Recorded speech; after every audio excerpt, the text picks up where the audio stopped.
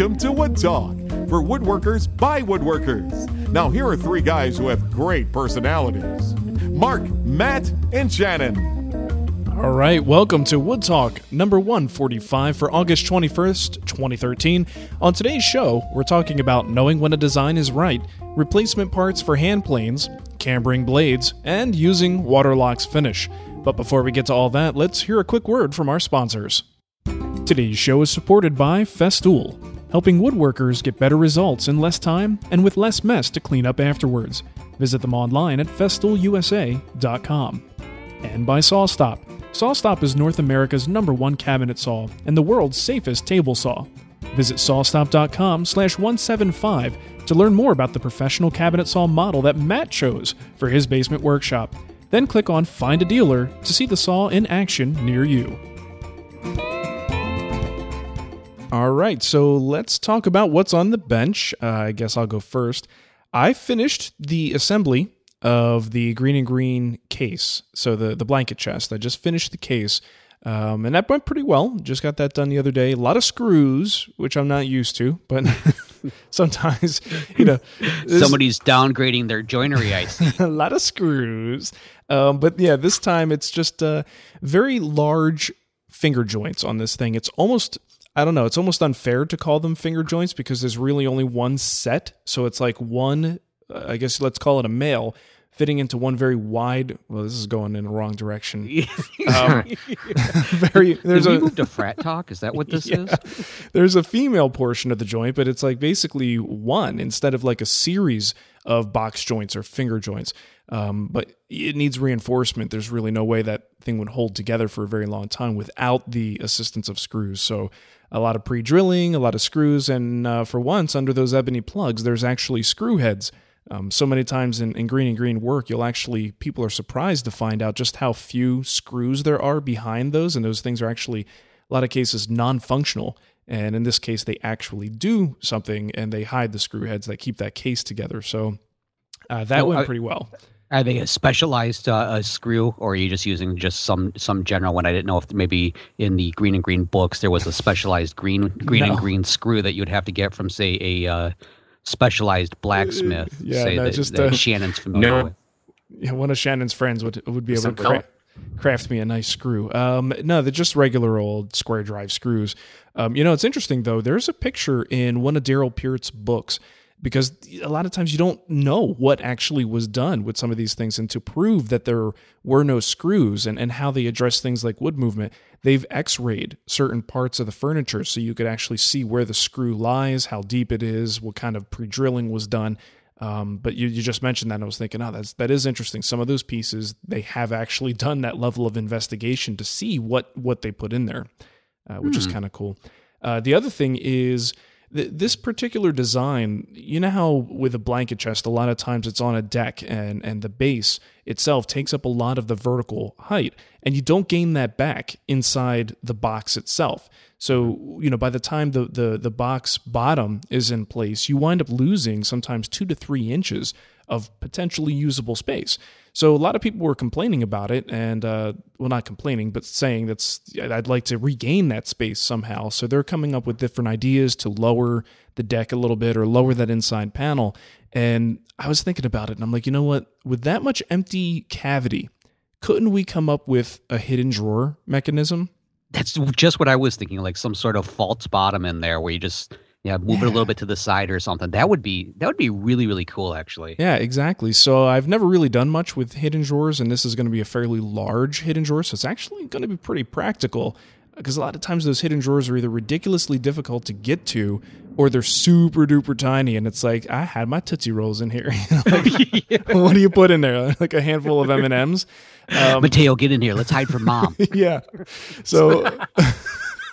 So I was talking with Aaron about it, and he goes, you know what you should do? Take the entire, one of the entire base pieces, which is, the base is sort of a interlocking finger jointed base. Take the whole side piece, and then that actually becomes the drawer front.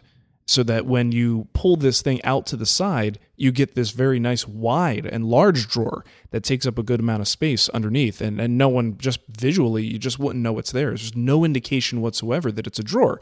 You just tug on it and out comes this, 12 by 16 potentially drawer, which actually has a practical purpose now. So wait, kind of like in like a 18th century secretary where like the crown molding just pulls out and it's a drawer? Yeah. Oh, yeah, that's cool. Yeah. So the whole thing, what we're going to have to do is, it's probably not a bad idea anyway, just to put maybe little feet on this thing to raise it up maybe 1/8 of an inch off the floor. And that should be just enough so that you can grab the protruding fingers on the side, in the front and back, and then that'll allow you to get enough grip to pull it toward you, and the whole thing should slide forward.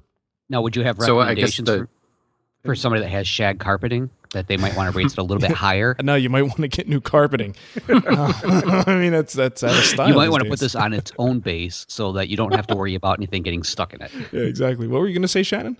So essentially, those finger joints, those box joints or whatever in the front are really just kind of faux, in other words. On one side, they would be. Yeah, cool. There would be an ebony plug there, but no screw underneath it. And oh, come on. You got to put a screw in. If you're going to have... If you're gonna have faux joints and a faux plug, you might as well put in a real screw. There you go. Just so that when they X-ray it 300 years from now, they'll be like, "What the hell was this guy smoking?" Well, why are there like 500 of these made by different people? Right. Yeah, there'll be a very, very well hidden drawer, one that you actually can't open because it is screwed. It is screwed shut. So nice secret drawers, just mean secret drawers. That's what it is. This one is locked. So that's awesome. But yeah, that's I figured that'd be a creative solution for regaining what would be otherwise lost space. So we'll see how it goes. I haven't gotten into the actual construction because now it's like an afterthought, and I've got to maybe do some sliding dovetails for the drawer to connect into what's now becoming a drawer front that was never intended to be a drawer front. We'll have to see how that goes. So I'll keep you posted. Please do. That sounds awesome. I know, Matt, you're going to be waiting in the wings going, what's going on? What's going on? I'm excited. Yeah, I wish I knew what's going on. Is there going to be a secret? Do you have to tap twice and then it pops open? How's that going to work? Ooh. I just want to know what you're going to put in the drawer. I have nothing of importance. Like, what did I put in there? Like, I don't know, maybe like birth certificates or something like that. It might be safer than a safe, although it's not fireproof, so it's got that problem. But anyway, Matt, speaking of valuables and things that cost money, you have something about an iPhone case? Yeah, I do actually. Just this past weekend, I was kind of playing around on the internet like I normally do, and I came across a neat little video. In fact, I'm going to do a post about this so that people can see where I get the inspiration and where this video came from. But I saw somebody was making like some, we'll call them customized iPhone cases. They're not creating the actual case itself. They're more or less kind of putting a skin on it. You know how you can get those like stickers that are basically skins that you can make it, look like whatever you want to on the outside, but it's still just the same old plain kind of case, basically. You mean like when you leave your tomato soup out for too long? You get that skin on top? I don't know if I'd go with that one. That might be kind of disgusting, actually. It might be a little smelly. But in this case, I'm just using some veneers, and I'm using these veneers that I've had sitting around for ages in my shop from a time when I thought I was actually going to use them previously, and just kind of customizing my own iPhone case with this or smartphone case with this so that it doesn't just have the simple black plastic look, or in the case of the one that I did create, it was elephants all over it, which I don't understand that one either, because it wasn't like they're in a row and holding each other's tails and doing like that elephant train kind of thing. I borrowed it from my wife, and because she didn't want it anymore, and so I came up with this neat little pattern. And the nice thing about this is totally a project that it doesn't take a lot of materials to use. I just had, like I said, some simple veneers laying around. And I've never really done any type of veneer work other than maybe edge banding. So this for me is like killing two birds with one stone. I'm getting a project out of it, and then I'm actually kind of creating something that's useful. So it's kind of fun. I posted a couple pictures on Facebook of it, and my wife likes it, but I don't think she's actually going to use it because she's like, it's not really my color.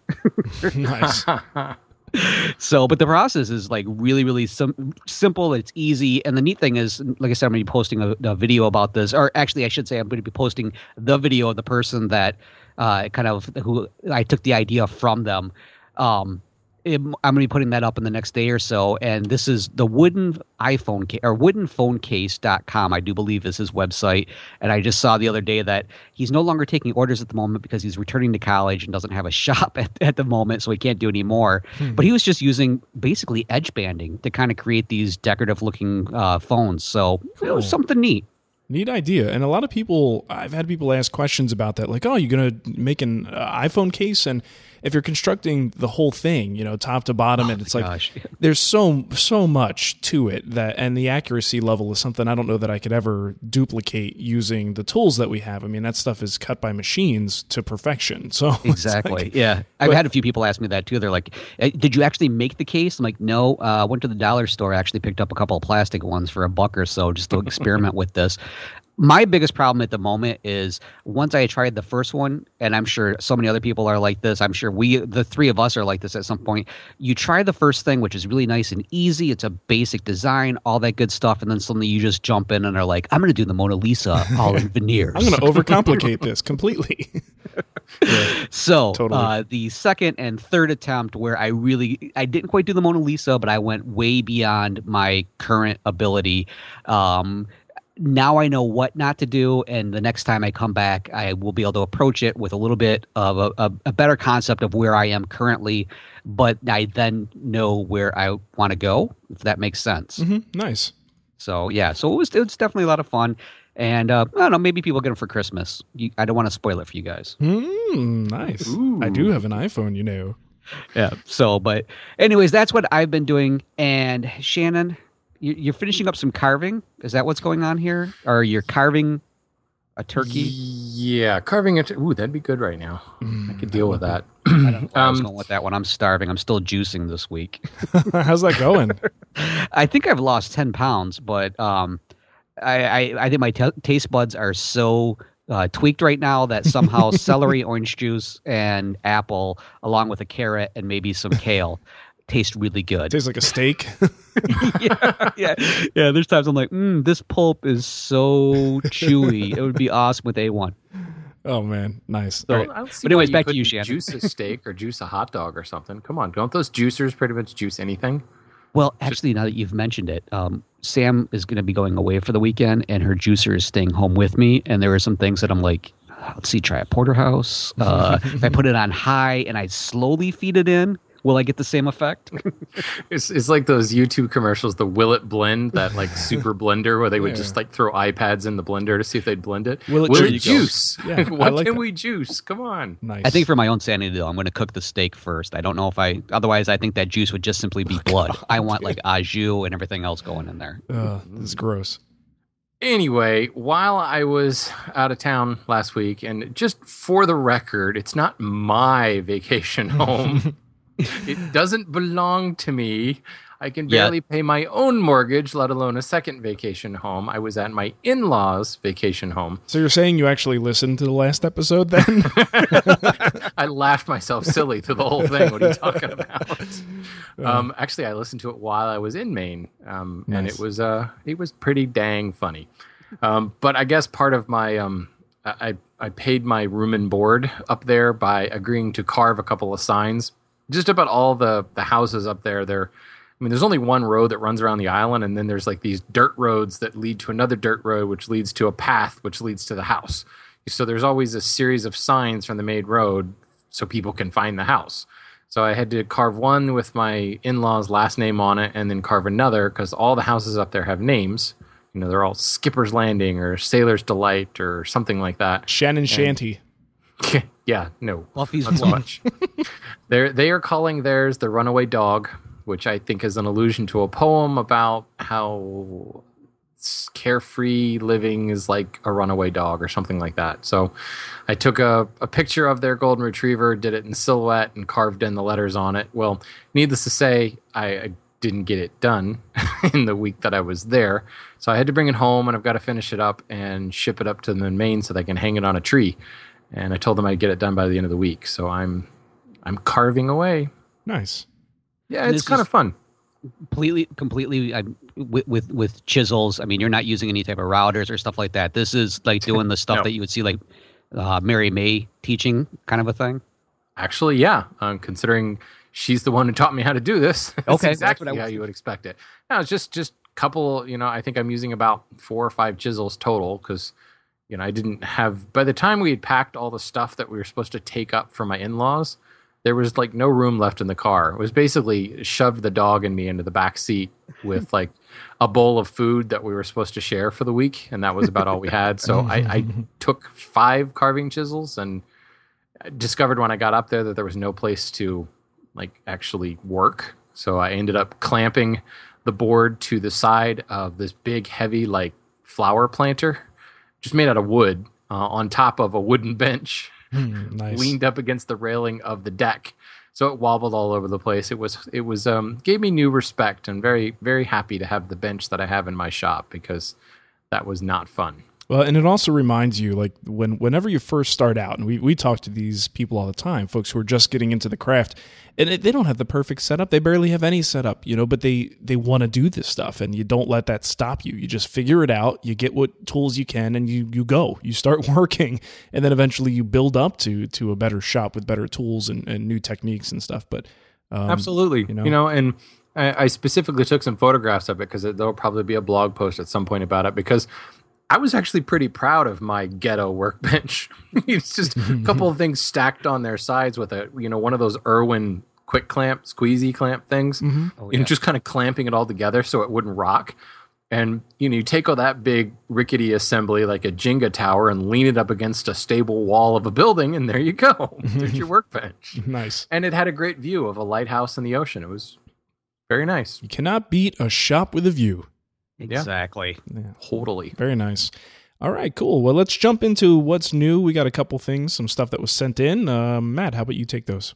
Okay, well, this first one came in from Justin, and he sent us a video over on YouTube, which features Ben Orford, and he's making a spatula on a kick butt. I'm gonna clean that one up because it's actually a different word. A kick butt looking shave horse, and he thought that we'd appreciate it. So I had a chance to check this out, and it's always fun just to see, a fellow woodworker who is just doing something that's really different. I mean, a spatula, making a spatula out of wood. I don't know how different that is, but it's always fun watching them do the hand tool thing. That's why I have so much fun coming in and secretly watching Shannon while he's doing all of his hand tool stuff. So Ben Orford's the real thing, though. If you haven't seen his channel, check him out. Hey guys, I have to pick up this call, but continue talking amongst yourselves. Okay. Oh, okay. Okay, so anyways, yeah, I agree. Ben Orford had some really great videos over there. Definitely highly recommend. It's very entertaining, and on top of it, you actually learn something. So good on you. Yeah, he's got some good stuff on sharpening, and I think he's more of a bladesmith than a woodworker. Okay. I was kind of wondering about that because for some reason, that's the impression I got from him. Also, yeah, and don't take that to mean he's not a good woodworker. I mean he sells blades, he sells knives and axes and things like that. So I think he makes his living more on the metalsmithing side of things. But he's part of that kind of green woodworking craze that's over in Great Britain that I've started to tap into a little bit ever since I built my pole lathe. And you got to have respect for those guys. I mean, they literally walk out into the forest, cut down a tree, and make something out of it, which is just cool. So they're like the Bear Grylls of woodworking. Is that where they're going? Yeah, there you go. Absolutely. That dude's awesome. As soon as I see him getting water out of a pile of elephant pooey for his sharpening stone, I'm out of there. Nice. You have to let the elephant dung dry before you try to sharpen with it. Okay, well, there you go. All right, well, let's move on to the next link. The next one we have here is from Steven, and we talked a little about this off air, but this is to a site called opendesk.cc is the URL, and essentially this is their downloadable plans that you can get if you have, say, a CNC machine, and you can create all these various furniture that they have on the website itself. Now, as of right now, I'm going to try and bring this up real quick, but I know they have like a desk, they have a couple of different stools, and like I said, you can download the plans. If you have a CNC or access to it, you can create these pieces yourself using the plans that you get from them, or you can even go so far as to If there happens to be somebody in their database, they will find somebody for you. Just put in your locale, and you can hire somebody to make these plans or create these components for you, or even simply create the components for you and then mail them to you. Or you can even go so far as they'll build them for you. It's almost kind of like an IKEA kind of a thing. In fact, I think that's one of the references they make in there is you can get them IKEA style, where it gets shipped to you in a box, all flat folded, and you can assemble it yourself. So pretty neat looking designs in here. I really love that idea of finding a piece that you like, and as they're saying, it's open source furniture made locally is kind of like their catchphrase there. This makes me think of, this is like the precursor to the Star Trek Replicator. Yes! You know? I mean, basically what you're saying is you buy this, and of course if you have, this is assuming you have a CNC machine, here's basically the data. You know, you download the data and, you know, plug it into your CNC and zerp, out comes a piece of furniture you just have to put together. You know, that's like the first step towards eventually saying, you know, Earl Grey, tea, hot, you know, and, exactly. And there it comes out, you know. I think you throw in things like 3D printers into this mix, and essentially this is a look into the future where eventually, just like we buy music now, you know, no one actually buys CDs anymore. This is what's happening. No one's going to go out and buy furniture anymore. You just download it, and it spits out of a machine somewhere. Part of me is appalled by this, and part of me is just like, this is so cool. I know. I feel the same exact way, because there is that part of me that's kind of like, you know, oh man, it's taking away a little bit of the craftsmanship-y side of it and stuff. But at the same time, I see designs in here that I'm like, this would so totally make it easier for me than having to travel to a local IKEA. And I know Sam would like this, and she'd like this. Oh yeah, I mean, there is something very interesting about a lot of, especially the designs on this site, because they're almost like puzzle pieces. I mean, that's the way they're designed. The CNC spits them out, and you just assemble them together. So in a lot of ways, at least some of the designs I was looking at, they use things like tusk tenons and things like that. You know, I think there certainly is some in there where you just screw it together or whatever, but most of it is meant to pack flat and slip it all together. So how can you really complain? You know, it's using good joinery. So that's cool. Exactly. What did I miss? We're talking about the open desk, the Bring me whole up to thing with speed, the CNC guys. machines. I was just kidding. All right. Oh, well, why did I even try to tell you what's going on? I don't know why you did. Okay. Well, one thing I did a quick look on here, and it looks like a lot of the people, they have makers in here. So these are the people that will do the CNC work for you. I noticed most of them are like in the UK. There's a lot of, there's one in Scotland, there's a number in England. So maybe they're slowly making their way this way. One thing I think is neat about this is perhaps if you find a CNC person who's on the list, I'm pretty confident that you could probably be like, you know, hey, what else can you make me? There you go. Well, it packs flat, so no complaints. They could ship it. Exactly. There you go. Yeah, while you're sending me that whole desk, I would also like, here's my list. Nice. All right. Moving into Kickback, it's where you tell us some stuff and things about stuff and things we said in the past or talked about on the show. And there's a couple here. Matt, you could do some more talking now. This is your part of the show, man. Okay, well, let me get my voice all ready for this one. Well, actually, with this Kickback, in the last episode, Josh, Brian, and Lamar all sent in information for us regarding the question that we had about the flammable, about the flammable cabinet that somebody had asked us about. Oh my gosh, that totally threw me off. I was going to go with flannel at one point. I think I put too much. Right. There's too much. I put too much pressure on you, didn't I? You did. I'm like, I can't do this. So, anyways, though, Josh definitely of the ones that sent it in, he really, really kind of put everything together. And I'm just going to go ahead and read his. And he says, after a discussion of flammables storage in episode 144, I thought I'd throw in my 2 cents on fire safety for the wood shop since firefighting is my day job. Now, a quick disclaimer from Josh. He says this advice applies to hobbyist workshops only. Commercial shops should follow applicable local fire codes. I can't believe I got applicable right, but I can't get flammable right. So a less expensive option for a flammables cabinet is to manufacture one yourself out of wood. Manufactured out of 1-inch plywood with rabbeted joints and painted with inflammable paint. These will provide excellent protection and can meet OSHA and NFPA, which is the National Fire Protection Association standards for flammable storage. You can find the specifications in NFPA number 30 literature, which is Flammable and Combustible Liquids Code. And as an aside, most people don't understand that flammable cabinets are primarily intended to keep the contents stored within from providing additional fuel to an exterior fire. However, an airtight cabinet can slow or contain small contents fires. One option would be to add sheetrock to the interior, as it's an excellent heat insulator. And then he also threw in some fire safety tips for you to consider too, which is like something as simple as keeping your shop clean is your primary defense against fire. An inexpensive ABC rated extinguisher is important to have, and they should be located near an exit. Fire alarms are an excellent tool for early detection of a fire, especially if your shop is connected to a living area like most garage renovations are. However, smoke detectors are a poor choice for a dusty environment since they can't tell the difference between smoke particles and airborne dust. Thus, a heat detector will provide early detection while minimizing the chance of false alarms. Another excellent option is a smoke detector on the house side of the door leading to the garage, so not actually in the workshop, but just outside of it. And he also recommends that for new construction, residential fire sprinklers have proven to save lives and limit property damage at minimal cost when compared to the costs of construction. So it's definitely worth investigating. In fact, he's saying perhaps Shannon should consider it for one of his many vacation homes. Well, he's got the money. Kind of saying. Clearly got the money. And then one more thing is, since Lamar was in on this also, he included a link to a article over at AmericanWoodworker.com where they have plans for one of those flammables cabinets that you can make yourself. So some really great feedback. Thank you again to Brian, Josh, and Lamar for all the great information. The fire retardant paint is pretty cool.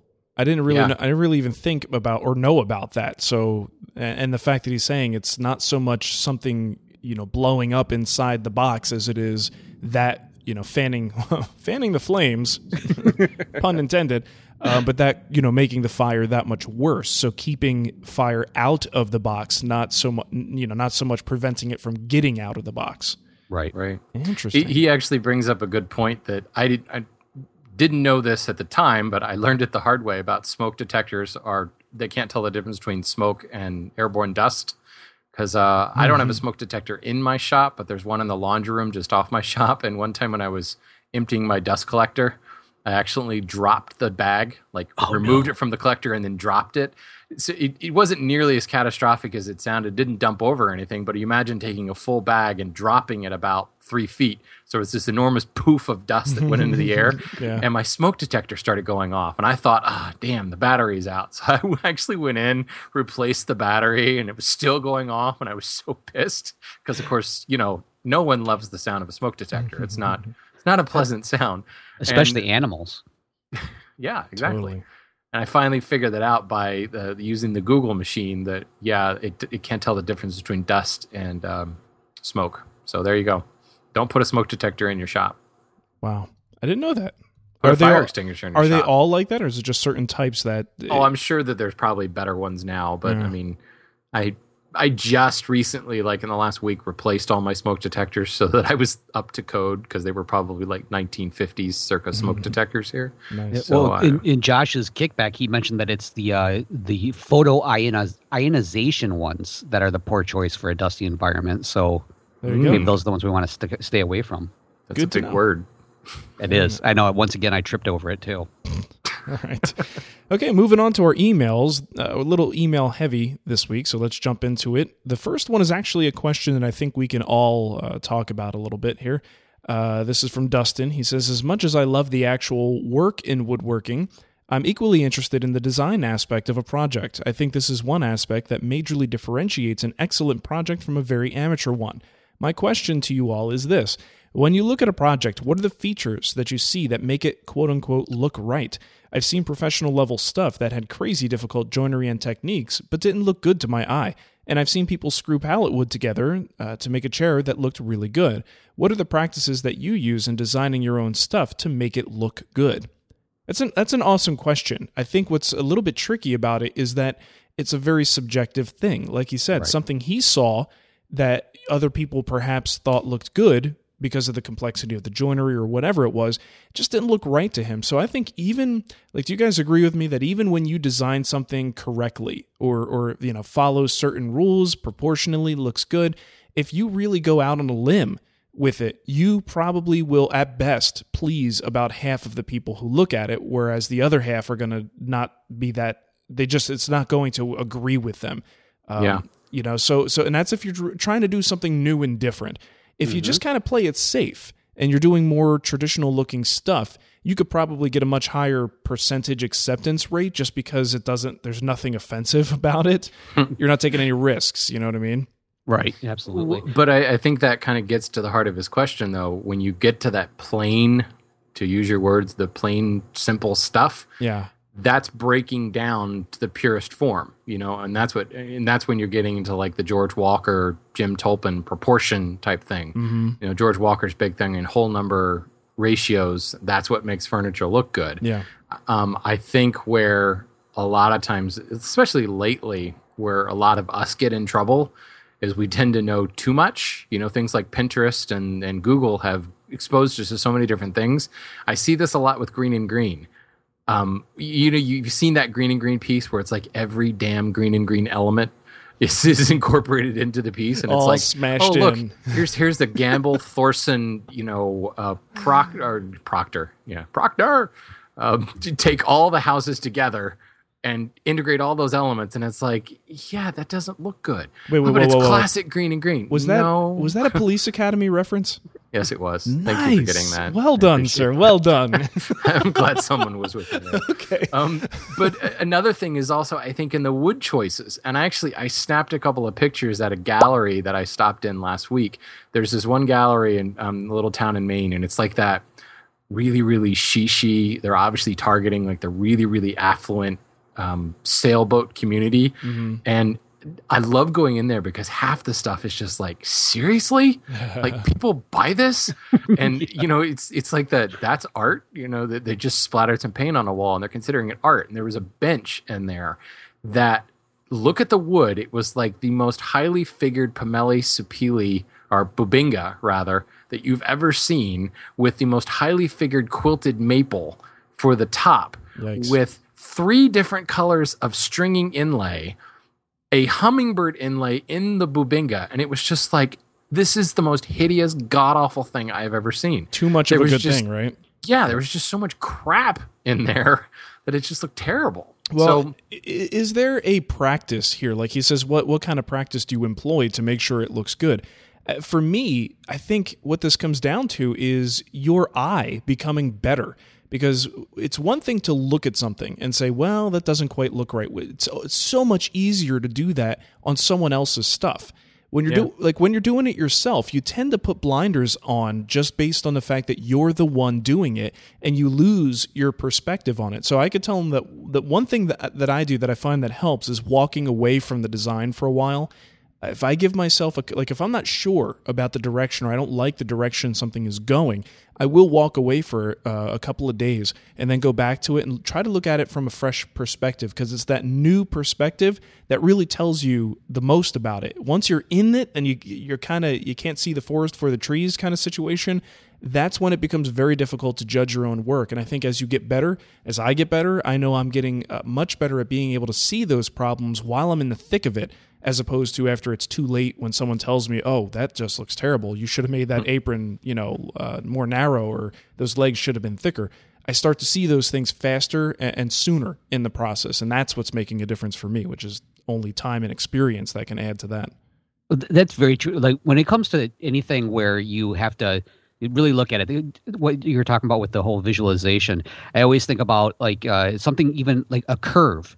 Is this curve right? Does this look like it's a really good curve? Yeah. And it's one of those things where you have to trust your eye more than, like, say, the machinery or something like that, because I've had curves that I've made that just, what if I take some feeler gauges or whatever instrument I'm using to measure it, it is dead on. But then I look at it with my eye and I'm like, something looks like it's off. Yeah.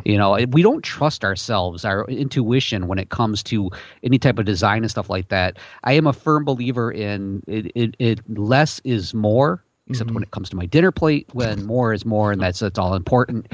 But, really when it comes down to it, less is more does get you where you need to go. And if you need to add a little embellishment, make it small things. Like those things that we were just describing, Shannon, where they've got like one of everything. It almost sounds like this person's like, I need to make a punchki out of wood. So let's just take everything in the cupboard and just shove it in and see what happens, and we'll call it art. Right. There you go. Nice. Absolutely. Yeah, it's tough. I think Mark, you just said this, we're better at what we don't like. But I think you can use that to your advantage. I don't like this. So what's the opposite of that? It's not always the answer, but I think that's a good place to go. Well, speaking of Walker, it ties into a thing that I think it was in one of the one of the recent issues of Popular Woodworking. In his column, he spoke to that, where he said most people have trouble finding the sweet spot, but how do you find in actual practice? How do you find a sweet spot?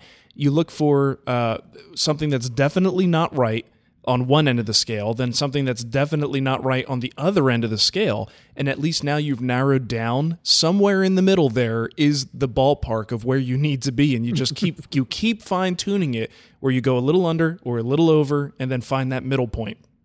And that's how he recommends you discover something that looks right to your eye, and use your ability to judge proportions of parts that way. So I thought it was a really clever way to do it when you're stuck. You just go a little lower, a little higher, and then see what's in the middle. All right, let's go on to the next one. I know we had a bunch of emails, but this show got longer than we thought it was going to be, guys. So let's pick one from here on out. Shannon, you want to take your first one? Sure. This is from Robert. He says, I have several hand planes that I have rescued and eventually will restore. They vary from a Craftsman Dunlop number 5, a Bailey number 5, and a Keen Cutter number 8. His question is, he realized he's just going to have to mail order irons because these are kind of cheap irons, and he's a little unsure as to what to order, essentially because he's got kind of off-brand, doing air quotes there. I love it when I do visual things on an audio show. Off-brand planes, Keen Cutter, Dunlop, Bailey's not really an off-brand, but he brought up the point that when he's done some research, he's found, look for a Stanley or a Lee Nielsen replacement, and he was a little concerned that will that work for these, quote, off-brand planes? And the answer is they may be off-brand, but they're basically a direct copy of the Stanley Bailey pattern. Lee Nielsen is a copy of that Bailey pattern. Wood River, frankly, is a direct copy of Lee Nielsen.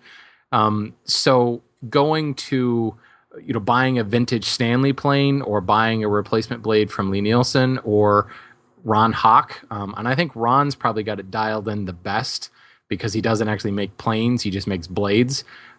So if you are concerned or not really sure, my recommendation is contact Ron Hawk and he'll set you up. He knows what he's talking about. But I don't think you're going to have any problem matching that. The other thing I'll mention is my favorite antique tool pimp, Josh Clark at hyperkitten.com, now has a parts section of his website. So you can actually just go and buy parts. So you might be able to save a little bit of cash and just buy the blades from Josh that way. So there you go. Josh, that'll be $20. Boom. Just like that. All right, Matt. All right, sweet. Well, I'm going to go ahead and I have another one that is actually hand plane related, and this one came in from Chris, and he says, I just bought a Stanley S5 steel body jack plane from my local Habitat for Humanity restore. It came with 2 irons and 2 chip breakers. How should I sharpen the irons to get the most versatility out of my new plane? I'd like to sharpen each of the blades for different jobs. Should I have one straight blade and one cambered? What types of work should I do with each of these blades? How much camber should I sharpen it? What radius is that? So in other words, I think Chris is asking about cambers. Well, it seems to be where this question is going. And what I wrote back Chris, and I told him, well, look, when it comes to jack planes, for me, my jack plane, normally I use it for rough work primarily. In fact, that's almost all I use it for. So I have one blade that has a very heavy camber on it. In fact, it almost resembles the blade of a scrub plane. So this means I can really hog off shavings to get it ready for moving on to flattening with either my jointer plane or if I'm going to run it through my thickness planer. Now, I'm sure there's a more specific arc that I could mention, but when it comes to getting that camber profile on, for my own plane, I just worked the corners until they were lower than the middle. I know that's extremely vague, but that's essentially what I did. This is just a really rough blade when it comes down to it. In fact, I might have even gone so far as to say there's about 1/32 of an inch to 1/16 of an inch lower on each corner than it is in the middle. So if you hold a nice little square edge up over it, you'll see that right there in the middle. You'll notice on both sides it's much, much lower. You get a lot of daylight in there. And when I did this, I achieved this pretty much mostly on my bench grinder to really hog away as much of that material as possible. And then I honed it on my stones, which took a little practice because I did it freehand But I'm sure if you don't take off that much material, you could easily do this, say, with a cambered roller, say like the Veritas one out there, the MK2, or if you have one of those like little ellipse ones with the smaller wheel, you can easily put a lot of pressure on each corner, and you'll be able to achieve pretty much kind of the same thing. Now, the other blade, this is going to be completely on the opposite end of the spectrum here. That blade is as straight across as I can possibly get it. And this one is used sometimes, again, for when I can use it as a jointer. So perhaps my material is a little bit shorter than really justifies using my joiner plane on. Or sometimes when I'm using it on my shooting board, this is the blade I would prefer to have versus that really heavy cambered blade. And because I don't use my jack as a smoothing plane, I don't ever worry about adding a slight camber to help alleviate the plane marks, like you would normally do, where you kind of nip off the edges a little bit, say with your smoothing plane. If I have little marks left over from it, and this is what I'm going to use as my last one, I just head over to use a smoother or a card scraper to kind of even out those edges. So when it comes to that camber, just go to town on it. I mean, if you really want to hog things away, make it look like a scrub plane blade, which is almost kind of like a spoon. Yeah, that's pretty severe. Yep, absolutely. Cool. Yeah, I don't think there really is a radius for it. I'm sure somebody could measure it for us. Lots of it. My 4-plane is an 8-inch radius. That makes a difference. My scrub plane is a 3-inch radius. And there you go. There's I the just radius. Measured. Just measured. So. Nice. All right. It's probably not 3 inches. It's probably like 3.17, whatever. 3-ish. It's 3-ish and 8-ish. So yeah, whatever that is. All right. Last question we have here is from Matt. He says, I'm finishing our new home in Quarter Sawn, White Oak. That's awesome. I'm considering fuming and then top coating with Waterlox finish. It appears to be an oil resin that's used in the marine industry. They, company website, state that it can be renewed and refreshed with a simple top coat.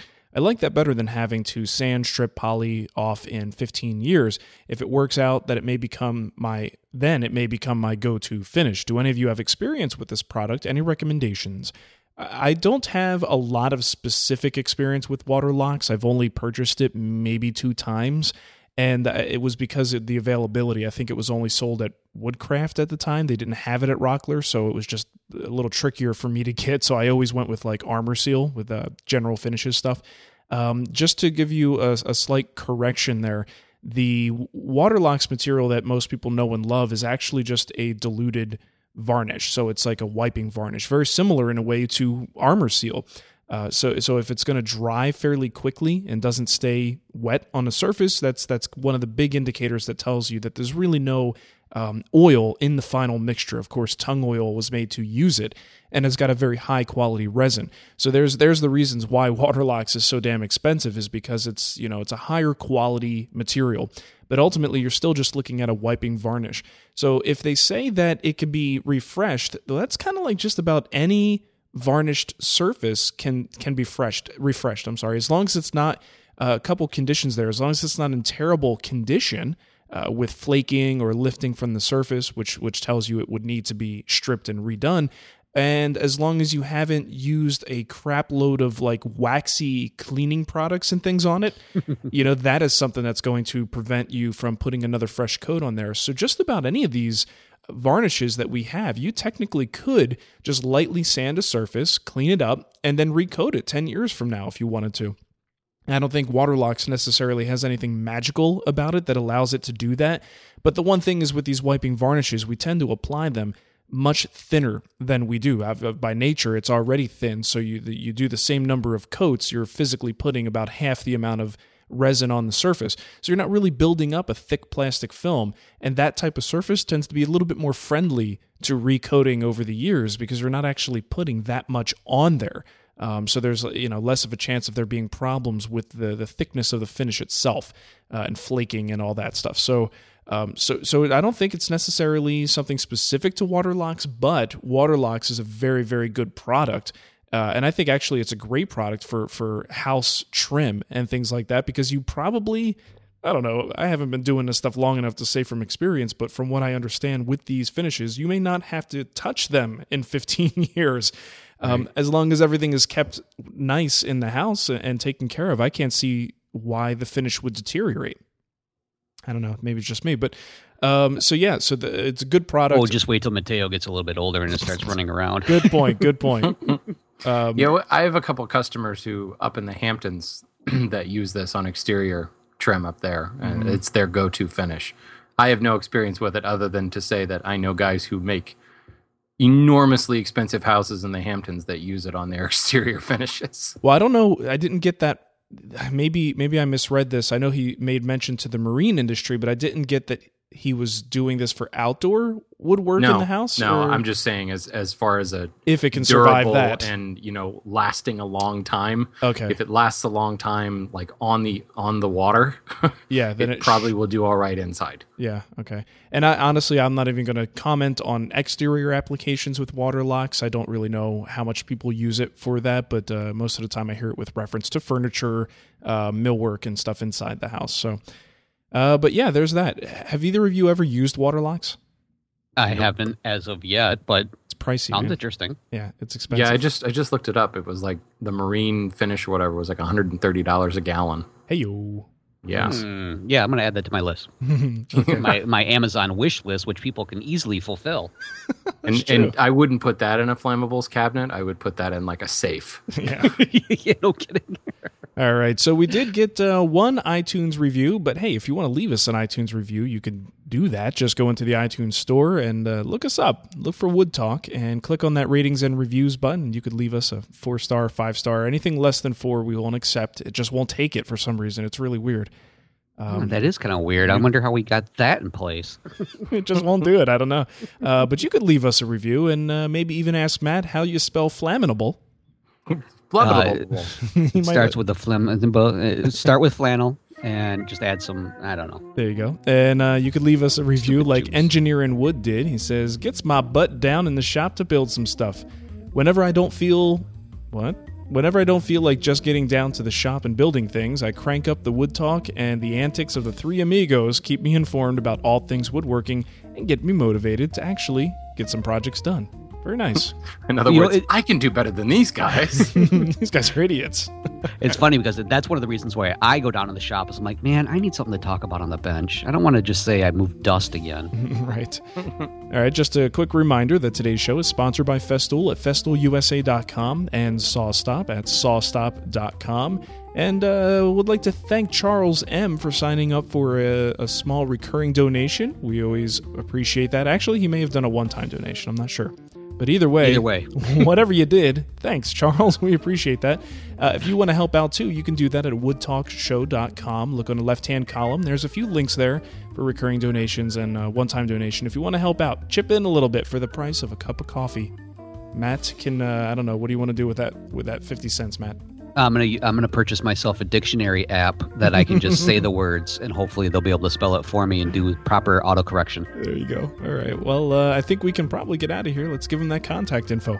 All right, folks. Hey, do you have a comment, a question, or a topic suggestion? You have several different ways to contact us. Leave us a voicemail on Skype. Our username is Woodtalk Online. Call our voicemail. I don't know why something like stopped at Woodtalk. Woodtalk. We're Woodtalk. Just call us.